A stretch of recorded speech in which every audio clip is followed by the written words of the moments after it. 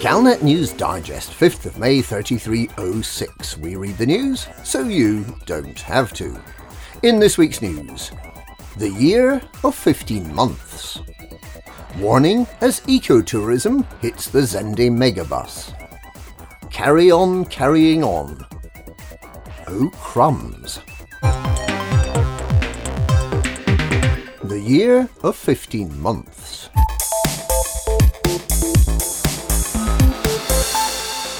The Pilots Federation has issued a statement confirming that the long-awaited 3306 update will indeed be delivered on schedule at the end of 3306.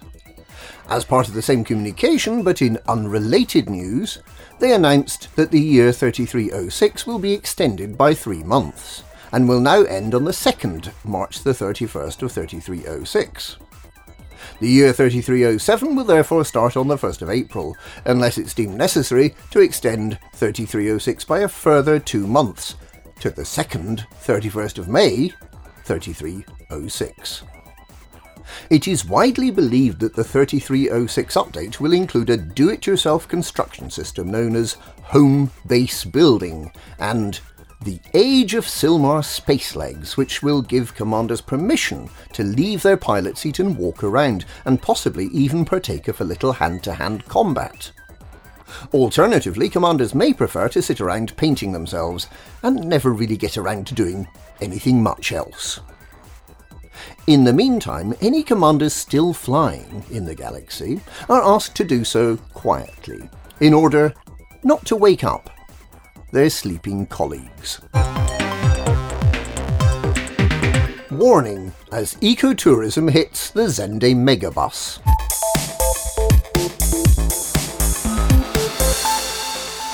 It's society gone mad. That's the verdict of locals as the Buckyball Racing Club prepares to descend on Sinuf EN-H D11-96, the system at the other end of the megabus route from Zende.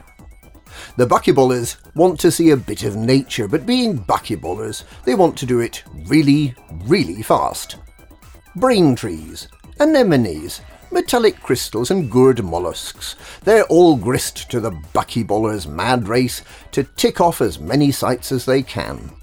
They might even do some Guardian Sentinels and Thargoid Barnacles and Scavengers, if they have time. Almost anything goes during this frenetic sightseeing trip, which runs from the 9th of May to the 17th of May. Except for frameshift drive synthesis, which the Buckyballers continue to believe is the devil's work, presumably because they lack the stamina to spend an hour or so gathering the necessary materials for Jumponium. Inhabitants of the affected systems have put in place a shoot-on-sight policy for regulation Diamondback explorers and any other ships suspected of belonging to Buckyball racers.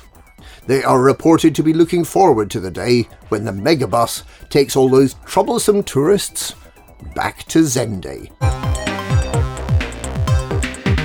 Carry on carrying on.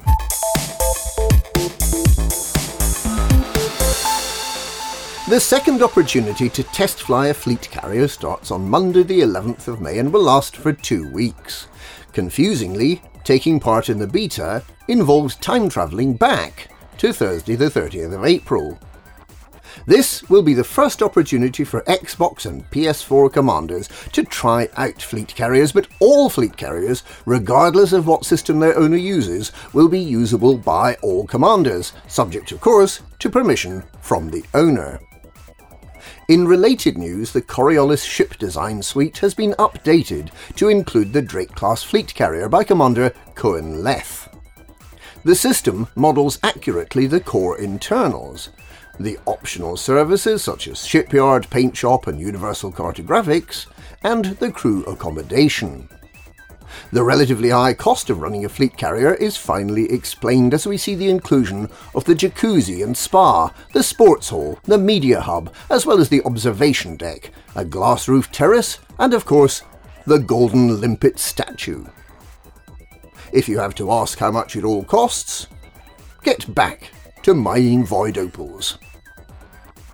In less related news, the Pilots Federation has finally managed to find the missing thumbnail of the Thargoid, accompanying the 13th of January Galnet report of Thargoid incursions in the Witchhead Nebula, and have glued it into place on the launcher. There remains a massive black rectangle in the middle of the launcher that some believe may be the true location of Raxxla. Oh crumbs.